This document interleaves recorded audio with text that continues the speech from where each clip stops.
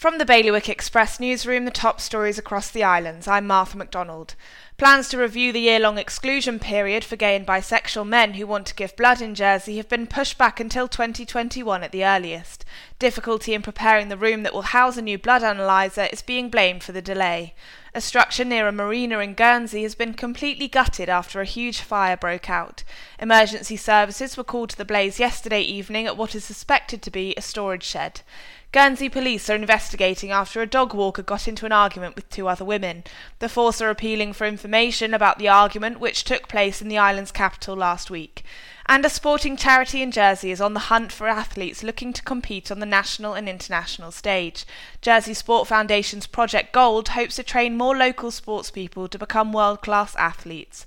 For more on all these stories, or to get the headlines straight to your inbox, go to bailiwickexpress.com.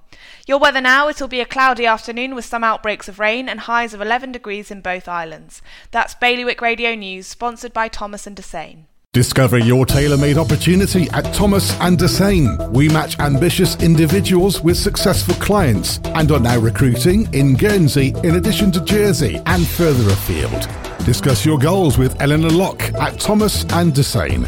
For an efficient, experienced and personal approach, visit thomasdesane.com.